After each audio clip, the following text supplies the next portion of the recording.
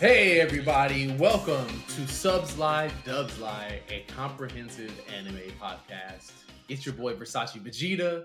It's your boy D, man. Man, and we're really excited to get into this week's episode because this is going to be our first comprehensive look at the Dragon Ball movies. Specifically, Dragon Ball Movie 1, The Curse of the Blood Rubies, Dragon Ball Movie 2, The Sleeping Princess in Devil's Castle, and Dragon Ball Movie 3, A Mystical Great Adventure. Yes. All great movies. Underrated. Very great. Underrated to a degree. My And, opinion. and you know what, D? Honestly, I feel like these movies are so underrated to a point where we could say they're slept on. Yeah, they're literally. I don't see that much discussion about any of these movies, and I understand why.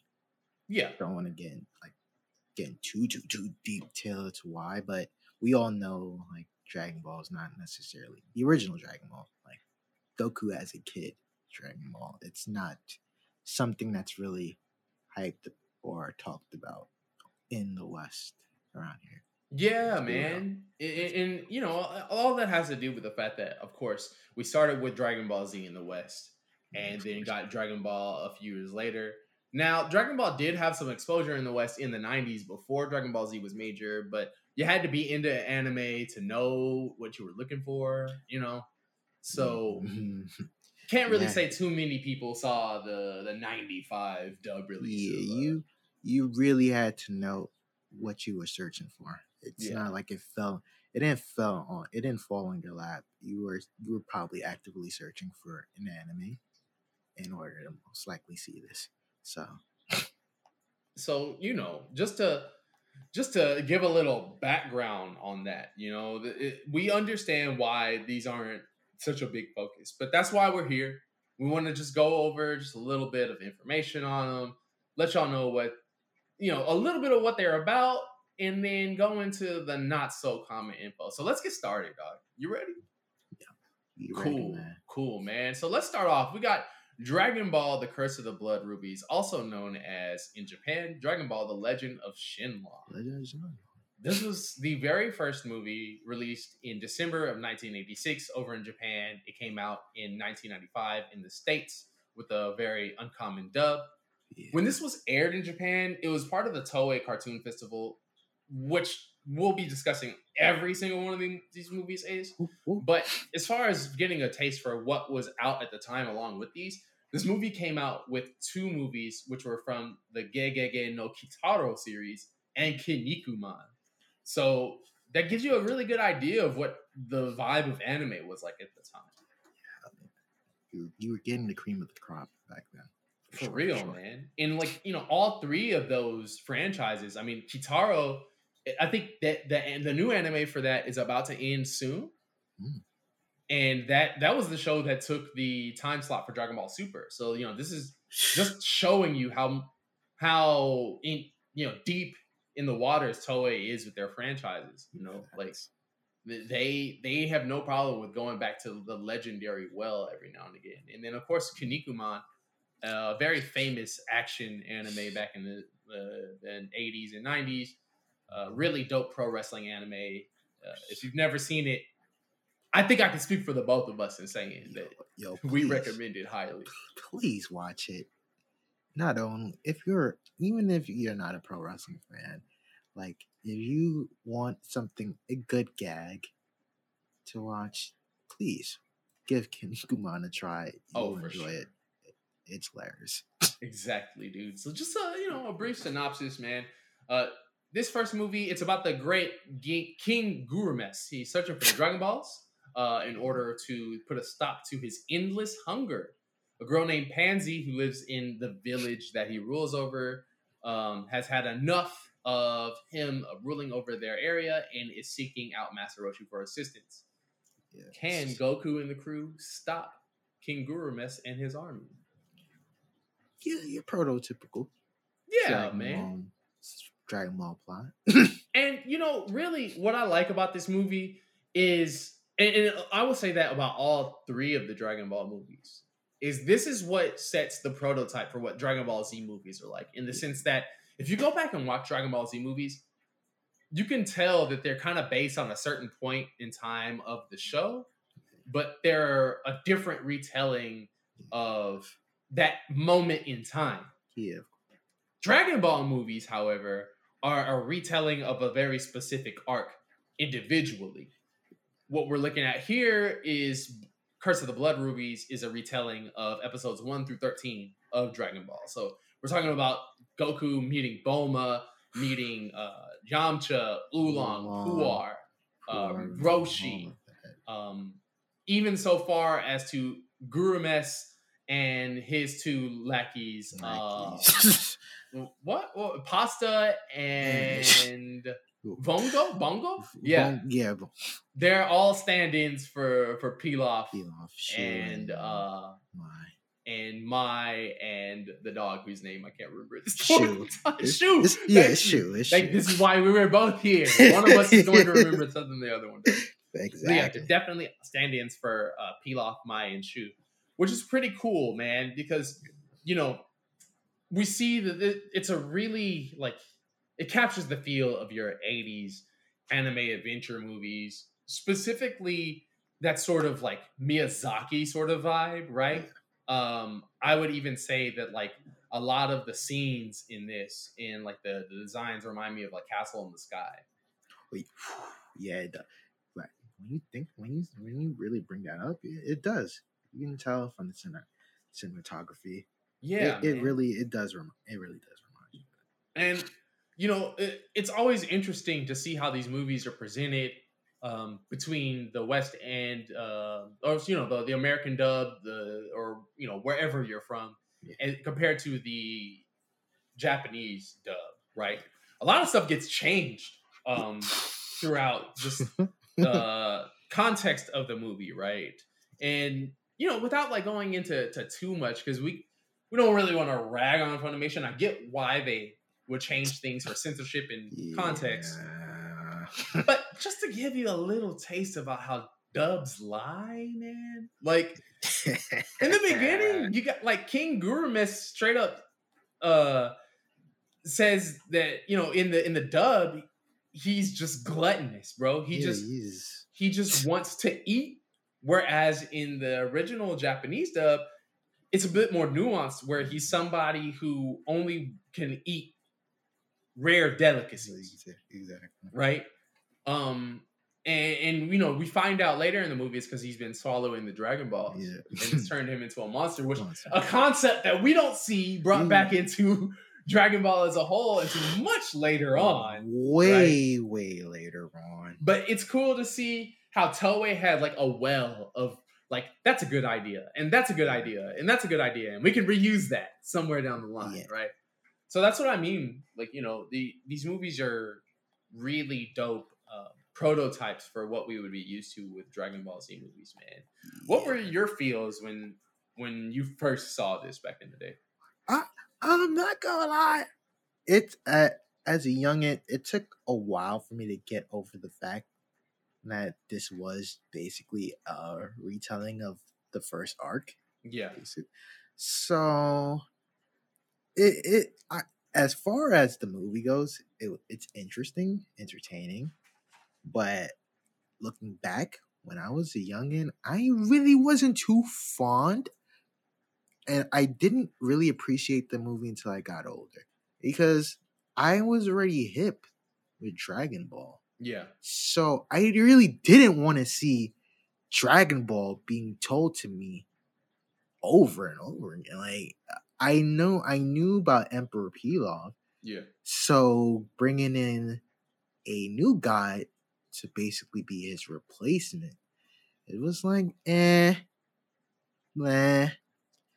I did however, that they sped up a lot of things in their little retelling. Oh, for sure. Because my attention span as a kid was terrible. As was all of ours. Yeah, it was terrible. So certain things that I think are important should be jumped right into, and the things that are bleh should be thrown away to the side. I mean, I know folks want nuance and they want backdrop, etc., but as a kid, I was more of the you'll show me the important parts. And this movie did that. It was a little rush. It was a big rush into everything. It made sure that it covered what it wanted to cover for its little retelling. And that's another thing, man. Is it in that retelling? It covers some beats from the show in a new way that still gets apart the point that they were trying to deliver to you, right? Like for instance, when Master Roshi's home gets destroyed by the submarine from Guru Mess's army, right?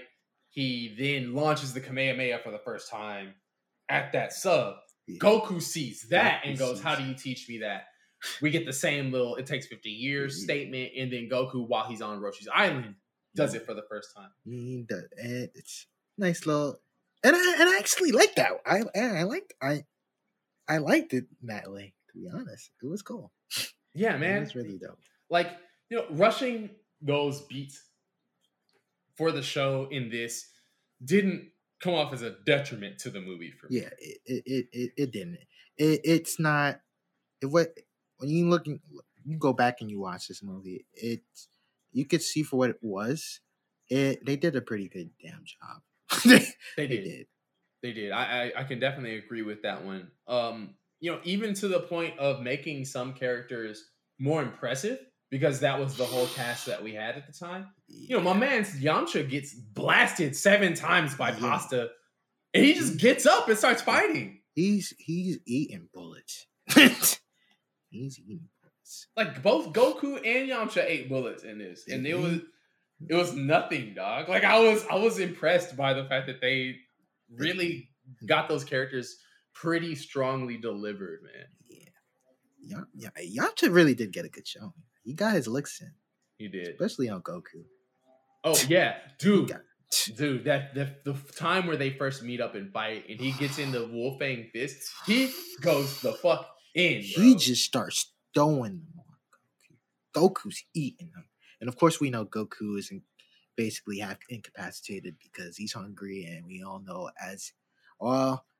maybe folks may not know since it's wasn't really the thing in Dragon Ball Z. But when Goku is essentially hungry in Dragon Ball, he's pretty much useless. Yeah. He can't do shit. Yeah, hungry Goku is like the original, like, oh no, my tail is gone, Goku. You know what I mean? To the sense of like, like that's his ultimate weakness. The moment he's hungry, he can't do a damn thing in a fight. He's just utterly useless. So I like that sort of pull in here. Outside of just really like those exciting moments, a few things I thought were really interesting. Of course, if you don't know already, every name in Dragon Ball is a pun. Yeah, it is. Right? So, gourmet, gourmet, he loves food, right? His lackey is pasta, and even Bongo, right? He gets his name from the Italian dish spaghetti alle vongole. Whoa. Spaghetti and clams.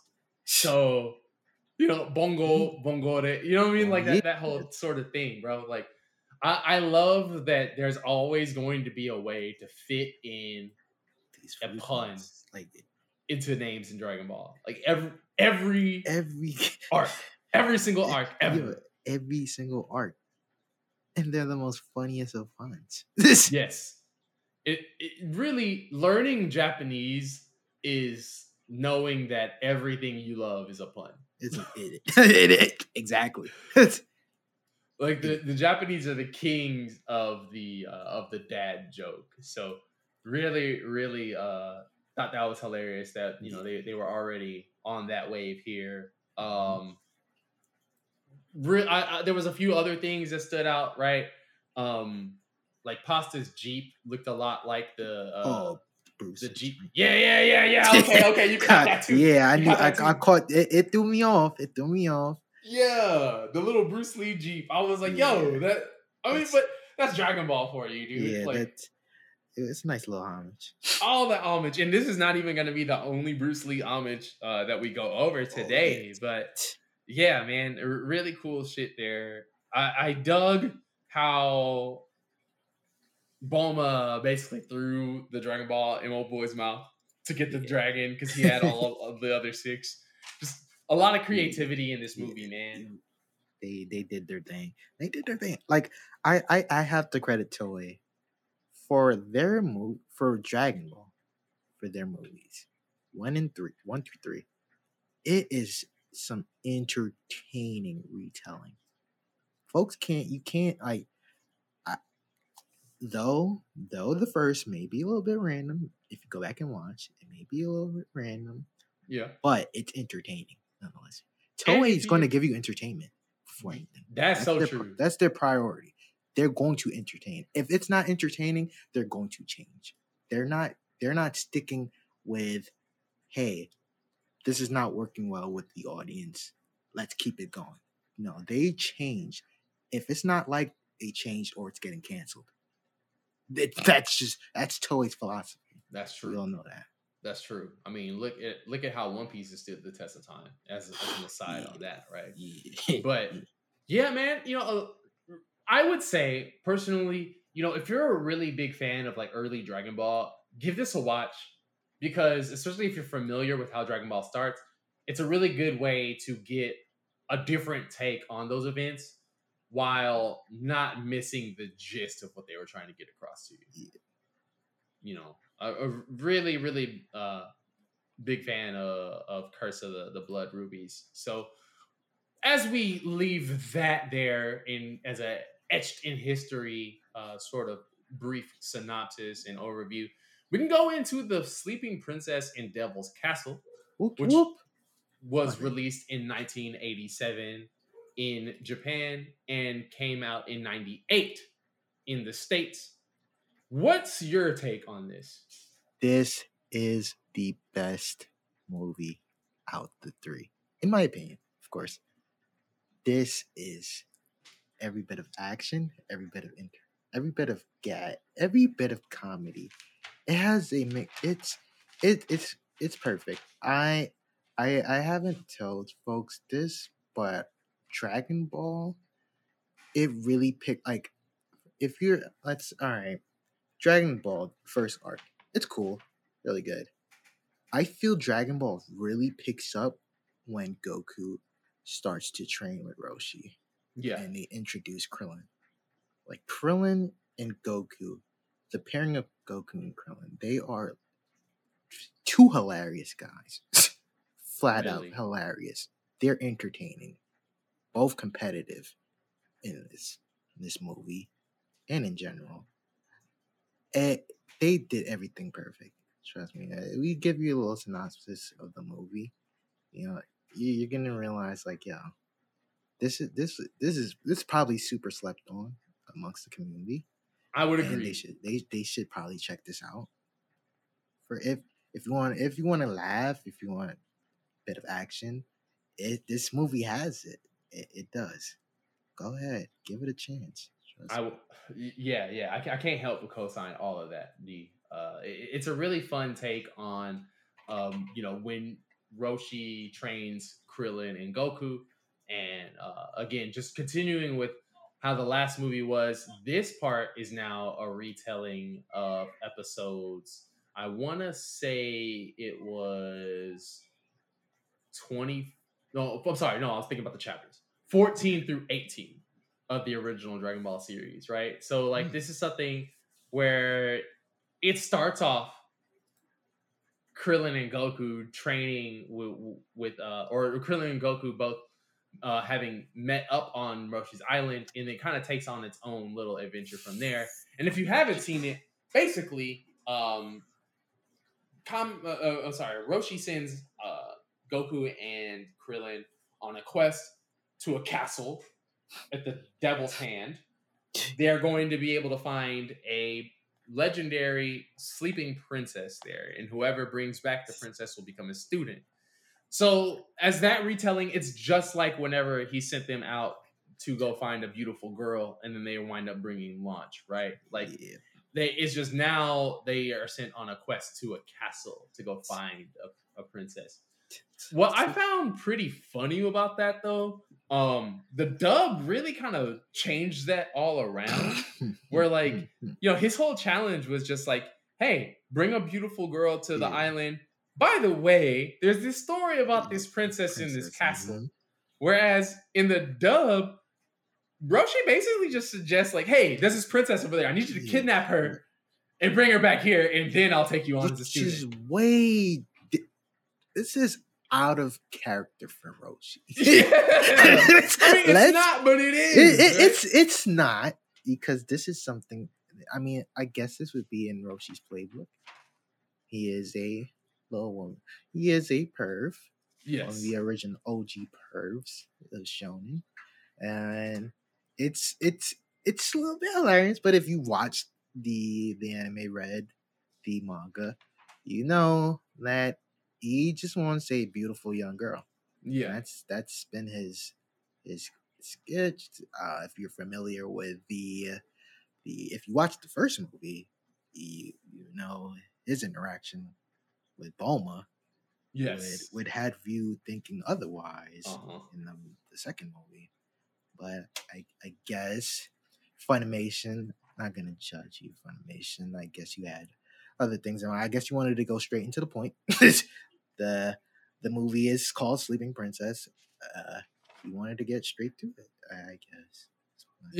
It's fine.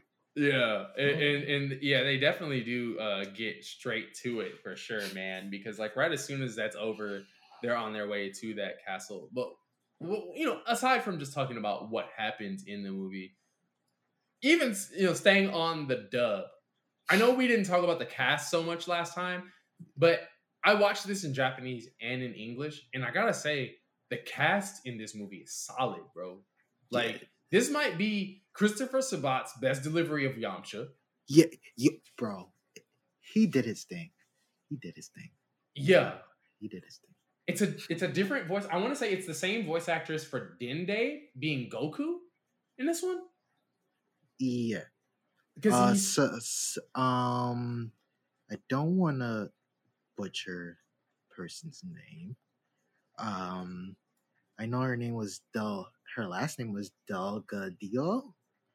So she's she's from, and I believe she's from New York, my side of the woods. Nice. She completed her degree and stuff in New York, but she did a good job with Goku. This is probably peak Funimation voice acting. Yeah. For Dragon Ball. I'll say that for sure. Like all the voices sounded good. Well, for whatever reason though, like if you did you watch the Funimation dub? Yeah, I watched the Funimation. Did you notice the audio quality was weird? Yeah. Like it sounds like some characters are recording in a muffled mic, and then other characters are recording from a really clear one. Yeah. So like there's scenes where like Bulma's talking to Lucifer. Yeah. And Lucifer sounds clear as day, and Bulma sounds like she's talking to something like this. Yeah, like she sounds like she's in the submarine. Yeah. Basically. Yeah. So I did find that a little weird. Like there was definitely some issues with the production on Funimation side for this one. But those things aside, I really was a fan of how they made sure to sort of put a twist on how everything goes, right? Like they do wind up running into Launch on the island, but she's there to like steal the sleeping princess. And that leads to them being able to take her back to Roshi's. But this is really cool for presenting Krillin and Goku's rivalry. Like Krillin is ruthless in this movie, bro. Krillin is a savage. My man committed murder. Well, he could have committed murder. Yeah. And he casually did not care. This Krillin, is a 13-year-old. That's what I'm saying, dude. Like he didn't give a damn, bro. He straight up tells Goku, hey man, just so you know, I'm not helping you at all in this race to that island. And I was like, oh damn. Like okay, Krillin. Yeah. He's definitely his early personality is so good. It's so much more rival based. Yeah, it's so funny. And thing with Krillin reminds me of how they characterized Vegeta in a sense where they're gonna do and well they're gonna take the best course of action for themselves. Yeah. Krillin, he in Dragon Ball, he's not taking the hard way. He's going to take a shortcut. He's taking the easy way. My man's legitimately went on a bus, had a bento, by the way. Nice bento. Had a bento. Then hopped on a full bull to head to this castle. Meanwhile, your boy Goku's out here running like the actual training they were supposed to do. So that already shows you the difference between Goku and Krillin. That's a whole. Yeah, dog. Krillin for sure is just like scheming at all times, bro. And I really, really dig that. Just in seeing that characterization for him. Ultimate Another part optimist. I really dug, like, and I will say this, right? As much as we will always discuss like major dub changes, Yeah. one that I really liked in this was where in the original Japanese version, when the whole crew sees Goku transform under the moonlight, they all act like they've never seen They it never before. seen it. But Yamcha and Puar, they already know what's up. Yeah. So they know how to stop it. And it's cool because it kind of makes you feel like the movies are in their own continuity. Because this does really feel like it picks up right where the first movie left off. Yep. But in the dub, only Krillin questions Goku transforming. And I thought that was cool with adding a little bit of extra context to like saying like, hey, yeah, nah, like they've been on adventures before. Yeah, like, but the dub kind of makes it fall in line more with the show. Like that Funimation, you give yourself a pat on the back. Yeah. Y'all did right. Yeah, man. You know, as much as every Funimation dub change always is really trying to add more context to what you're seeing on screen than maybe what needs to be there. Mm-hmm. You could tell somebody thought about it in this one. And it worked out for the best. This it was did. A change where you can't have any. There's no complaints. And really, just to give you a good look of the time in which this came out. Now, I know it's only a year later, but if you look at the Toei Cartoon Festival that this one was released with in July of '87, we had 3 other movies with Saint Seiya, Hikari Sentai Mask Man, and Chojinki Metalder. So, you know, if you know anything about me, boy, I love me some tokusatsu. Yeah. So they would have had me in the theater if I would have been able to see a Super Sentai movie, a Metal Heroes movie, a Saint Seiya movie, and Dragon Ball all in one go. This is a heavy hitter. This is a heavy hitter. You know, like how we have seasons in anime now. Yeah. This festival season, banger. Yes, dog. This was a banger. I can guarantee you, I would have gone to see this like 2-3 times. Yeah, for sure. For sure. I know that Saint Seiya was fire. Oh, hell yeah. And those are 2 of the most like popular tokusatsu series of the 80s. So, and for those who don't know, tokusatsu basically imagine Japanese Power Rangers, right? Like that's what Super Sentai is. I'm being very generally loose with this because, you know, even Godzilla and stuff, Ultraman, stuff like that is tokusatsu. But if you want to get a good idea of what that was like. So the thing about this is you're a kid, you get to see a Dragon Ball movie and a Power Rangers movie in the same showing, dog.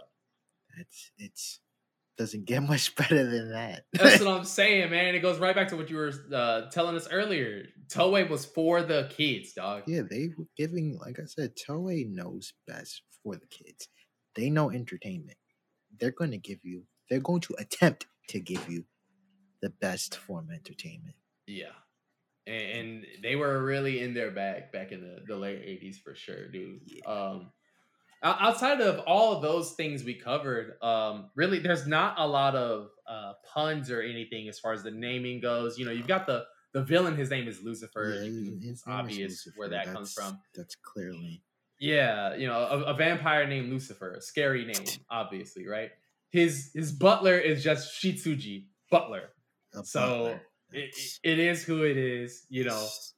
And then the main demon they fight, his name is Gastel, you know, ghastly, right? Yeah.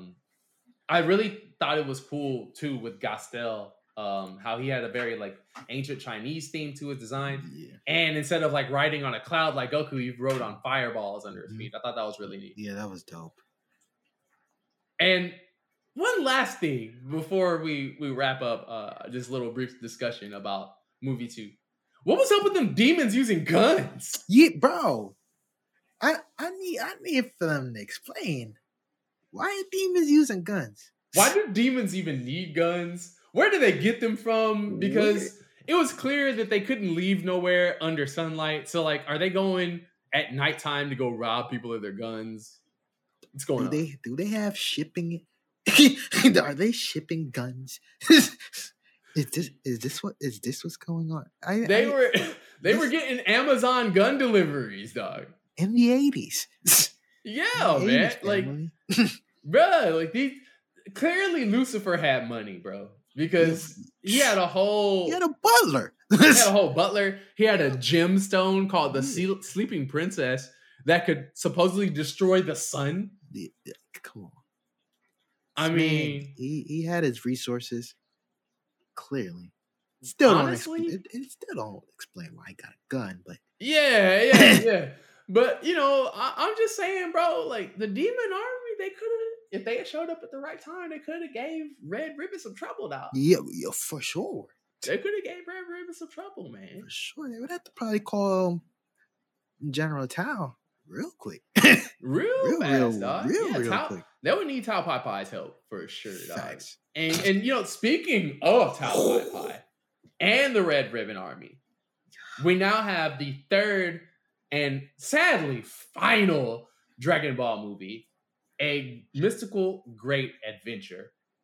Now, this one here, just to give you a brief synopsis of that, the Emperor of Mifan, Chaozu, is hosting the next Tenkaichi Budokai, but can't find his lost doll, Ran Ran.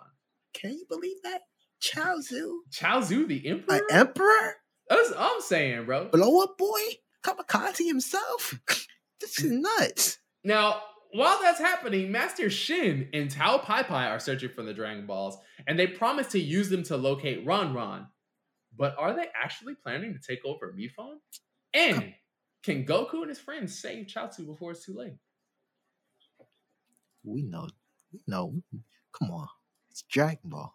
I mean, you know, the question has to be asked, otherwise the movie wouldn't be here. Yeah, of course. But you're right. It's Dragon Ball, so we know how this is going to end. We know what it is. Now, D, I know for you, you said Sleeping Princess in Demon's Castle is Devil's Castle is your favorite Dragon Ball movie, right?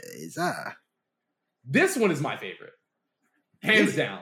This is my favorite Dragon Ball movie of the original 3, dude. Ooh. It's a retelling of the Red Ribbon Army and 22nd Budokai Tenkaichi arcs told in the original Dragon Ball series and manga. But it's like an alternate world that it happens. Just like I said, these are all prototypes for how Dragon Ball Z movies go, right? So you've got like a political social standing with Tien and Chaozu. You've got the existence of his empire and this world's martial arts tournament being hosted on his island. Huge vibes of Enter the Dragon by Bruce Lee here. Again with these Bruce Lee refs. Yes, dog. The homages are real.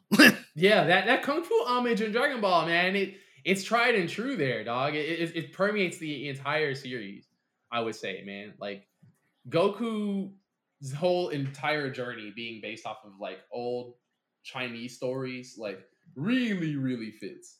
Yeah, it does. I would say this one was probably one of them ones I would have gone to see in theaters a few times too, because this was part of the 1998 Toei Cartoon Festival. Also, this movie released in 2000 in the US, so this is right when Funimation is getting into their bag.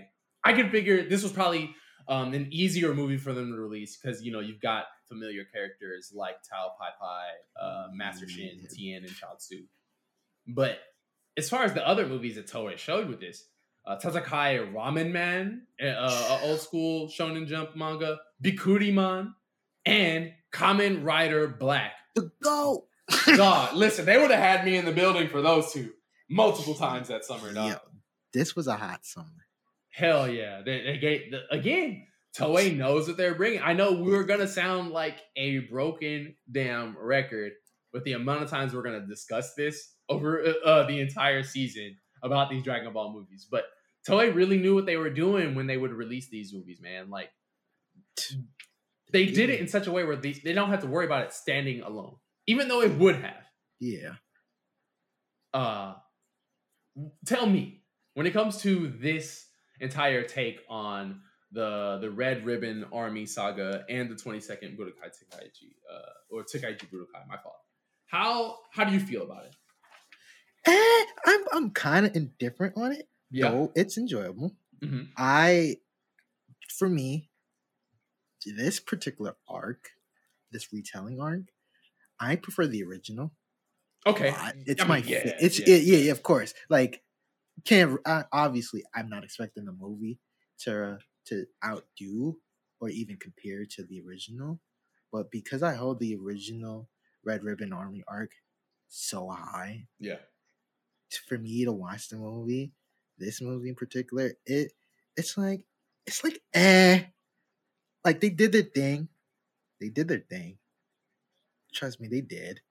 But this is the one movie where it's like, and it's funny because it's really an alternate retelling. I mean, again, Emperor Chaozu, really? Yeah.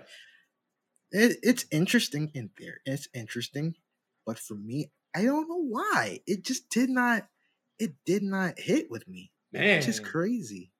Listen, man, I'm glad that there is at least one movie where we're like, yo, we just got different vibes on it. And that's what we'll always have on Subslide Dubslide. To be honest with all of you guys, we're not here to say like, hey, I agree, right? Like, there's gonna be things that we disagree on, and that's perfectly natural, right? This ain't that.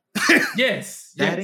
This is not going to be, hey, I enjoyed that. Oh yeah, no. Yeah, man. No. And it's all good because I understand where you're coming from at the same time, because not only is there a retelling of the Red Ribbon Army saga, but the 22nd martial arts tournament. And like, let's be real, dude. That's a legendary anime arc in general. It's really hard. It's really hard to compete with that. And this movie knew they couldn't. So that's why I'm glad they go about it the way that they do. In a sense, the way how it was a smart approach. Yeah. To be honest, because you can't. Man, you really, if you rush the 22nd Tenkaichi Budokai, you're going to botch it. You're going to botch it. Yeah. So I did like the approach. It's just it can't. I know in my head that it's a retelling and it's not going to be accurate, and it's not even trying to compare to the original. But I hold this arc. I hold these two arcs that they try to smash together. I hold them too high of a regard for me to care like about the movie like that. I get you. I do. I will say I did like the rail. When Arale shows up when she made her cameo. That was cool. Yeah, that was cool. Yeah, Arale's cameo is really great. Because it's very similar to her Dragon Ball cameo, where it's just like, hey, look at this invincible robot girl, but like, instead, this time she's right there in the thick of it with Goku as he's doing his fight with Tao Pai Pai towards the end. Just saves his ass basically. Outside of Goku being more confident in himself towards the end there, but I really did like this. Even when we're comparing the dub to the sub, there wasn't really a lot different, man. Yeah, it was really. This might be their most accurate. Yeah, accurate representation. Yeah, it was. It was. There was only like one small thing I noticed, and that's so throughout the course of the movie, Emperor Chaozu, the Emperor of Mifan, he has Shin and Tao Pai Pai basically using him to get the Dragon Balls. And at the end, Chaozu's army had turned against him because Emperor Shin and Tao Pai Pai basically had them under their control. And at the end, Chaozu in Japanese says, "Hey y'all, it's good. I forgive you." In the dub, he goes, "You're fired." Yeah. That's hilarious. That's hilarious. Different, bro. And it's like I couldn't even come up with for context that makes more sense that way. Like, it just literally has Chaozu just like, y'all screwed me over. Fuck you. Yeah, he's not taking that bullshit. Yeah, not forgiving. He ain't forgetting.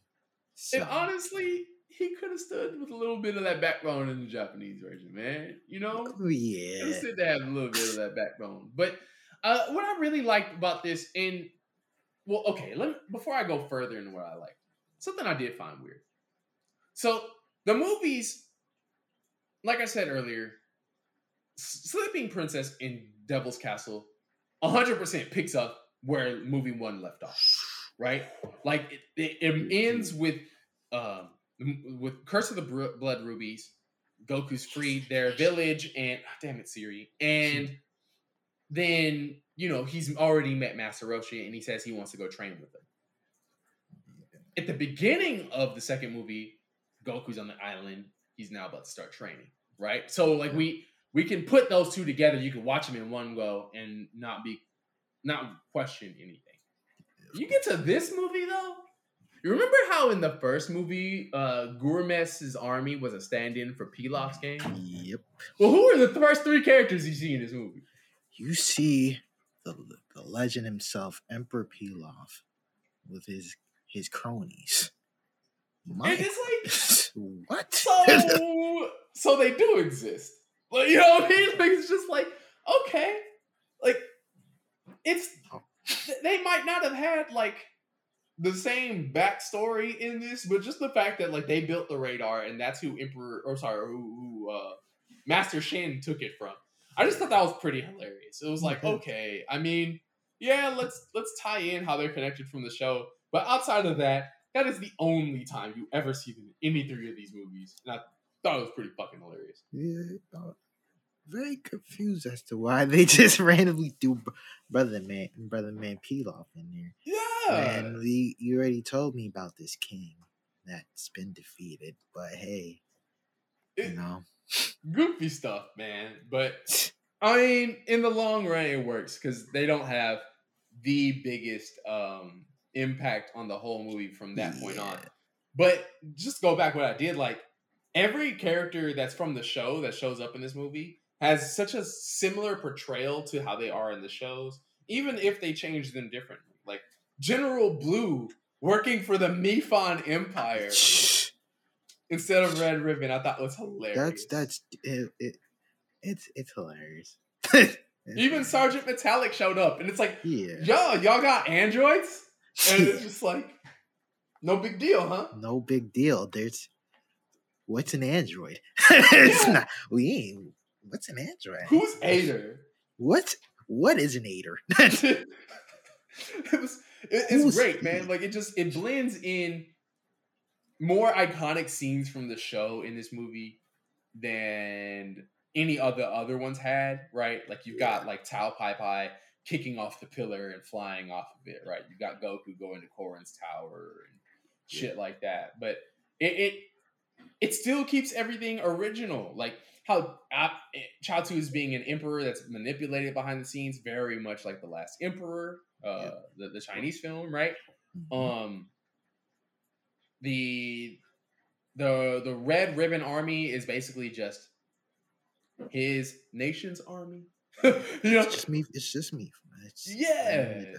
Kind of all these little stand-ins. And even when it comes to the tournament itself, right? Like the country of Mifan is hosting the tournament on their island, very Last Dragon-esque. But when it gets to the tournament, it pulls a Dragon Ball Z on us, and shit just stops, like at the beginning. Immediately. And I feel like That's because they realized, like we mentioned, there's no way you can compete with the 22nd martial arts You tournament. can't. You can't. You can't. So, instead of them trying to set up all of that, they go right into, Goku's troubles with Mifan and him having to fight Tao Pai Pai because Bora gets killed. Like all the same sort of things happen from the show, but they go about it in a different context that makes it original enough if you've never seen the show, while still giving you really familiar beats if you're used to it. I thought there was really original ideas for this story too, like Goku throwing his Dragon Ball into the ocean with the other ones to summon the dragon. Pretty neat. We ain't never seen nothing like that since cool. then. Yeah. Really just a really unique take on those events in the series, right? With those two arcs without trying to overtake them. There weren't very many puns in this one. Like Mifan is just the Mandarin reading of rice, which they go right back to using a pun for rice a couple of years anyway. But yeah, man, like that kind of stuff here was really cool. That's really it when it comes to the. We would have to start reviewing the movie to go into any further, but I would say definitely if you're gonna watch any of these, this is Jay's opinion. Watch this one. Watch this one. To me, it was the most fun. It was the most fun. It got the J cosign, so it's good. It's just not better than the 22nd Tenkaichi Budokai or the better part. And in my humble opinion, I think the second one kicks his ass. But that's just my opinion. One thing about the second one. Clearly, Toei loved that second movie because the first Dragon Ball Z movie feels so much like the second Dragon Ball movie. Yep. And we'll go into that in the next episode because in episode 2 of Subs Lie Dubs Lie, we will be covering Dead Zone, the world's greatest, and the Tree of Might. Whoop whoop. So I hope y'all are ready to start getting into the meat of this because we gonna dive real deep in. Bring a knife, bring a steak knife. We cooking. We cooking, brother, man. We cooking, y'all. Y'all make sure y'all tune in. Absolutely, man. I love it.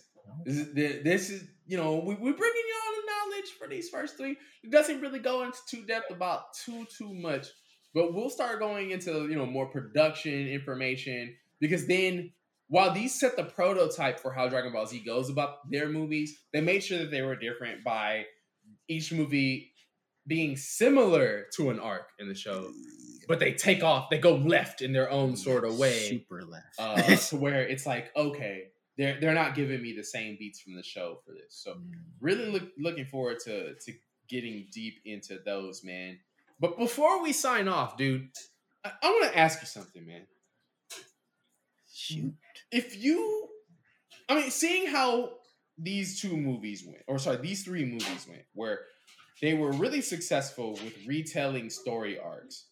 Do you think that a movie about the 23rd martial arts tournament with Piccolo Jr. and the story of Piccolo Daimao would have worked as movies? Whew. That's a tough question. I think you can most definitely have a movie done on the Piccolo Daimao arc.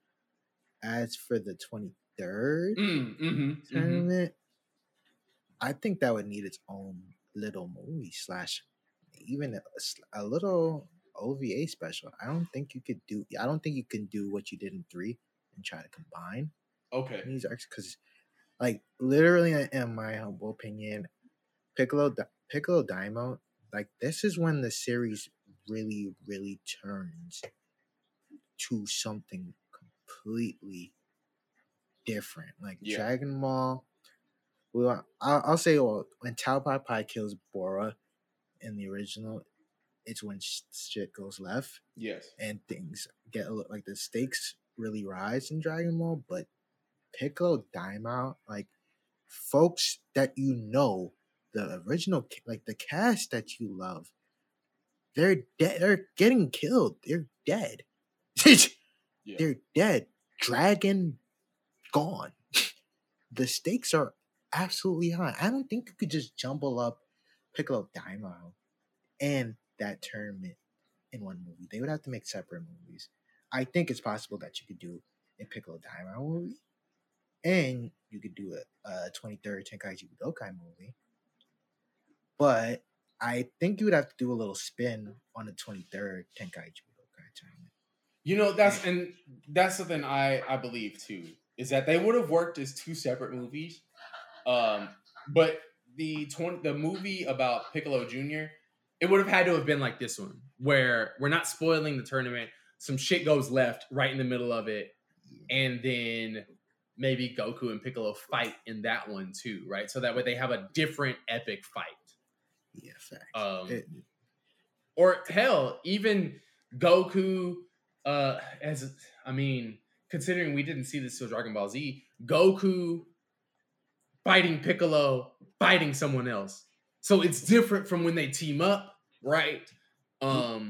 We could have some sort of like battle where Piccolo's going about world domination, but somebody else is trying that shit and he's not with it, but they don't team up because Piccolo wasn't exactly good at this point, right? Yeah, something like that could have worked. I honestly, I spent a good amount of time this week thinking, like, what would that have been like? Because one could say, if they had continued with that sort of streak of retelling arcs, then every Dragon Ball Z movie probably would have been like that too. And we wouldn't have as much. We wouldn't really have as much. We wouldn't have as much movies. Toei was still gonna do them double year festivals. Yeah, they still go. Yeah. Yeah. You know, it'd be a lot of stretching. It would be a whole lot of stretching. It would be a whole lot of, and now the story is much different, right? Yeah. But I will agree that 13 movies retelling all of Dragon Ball Z would have been a bit much. A bit much. You would have to be making. You would have to cut 4 to 5 episodes and make that a movie, like the Android arc. Let's say you make a movie like that. You wouldn't have to make 19 and 20 a whole movie. Yeah. And then afterwards make another movie regarding 16, 17, and 18. That's a lot. It's really a lot. And that's why instead they just gave us 13, 14, and 15. They did the right thing. Yeah. They did the right thing. Yeah, they did. Because they were like, nah, after this, y'all gonna fight a Super Saiyan. Fuck all that. But let's not get too far ahead of ourselves. Yeah. We just finished Dragon Ball.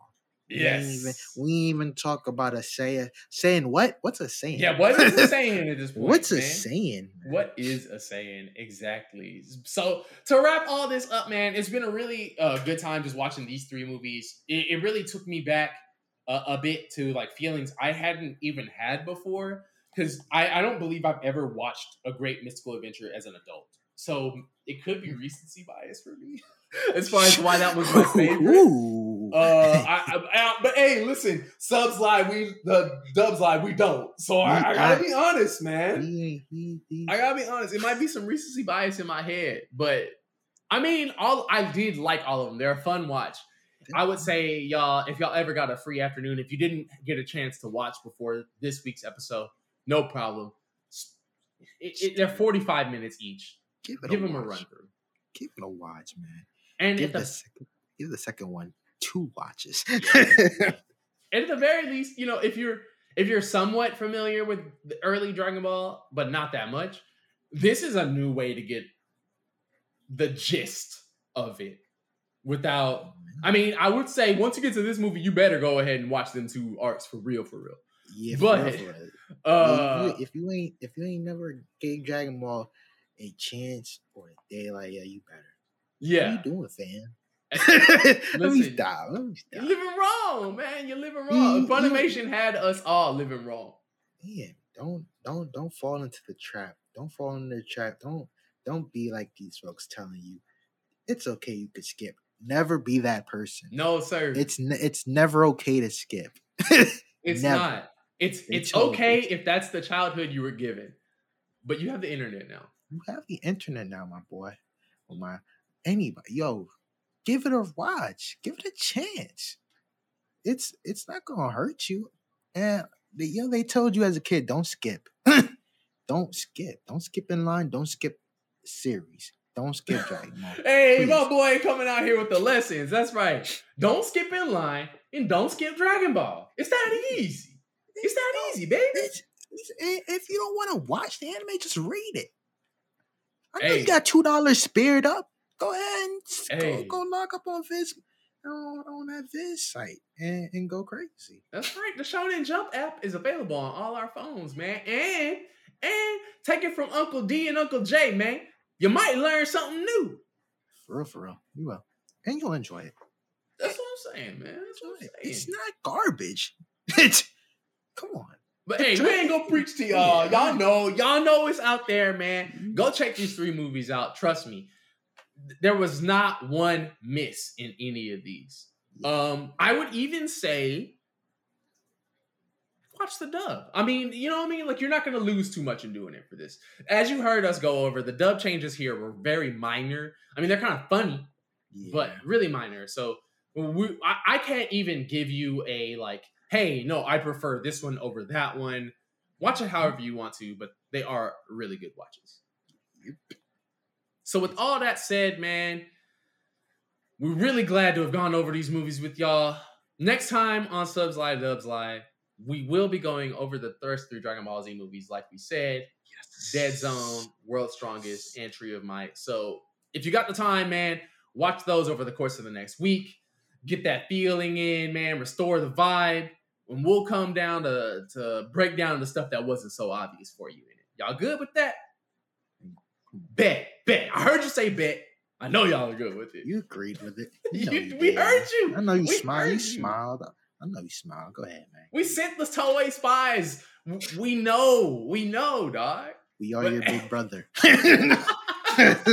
We're your anime big brother, dog. Yeah. Hey, man, remember, like always, dog.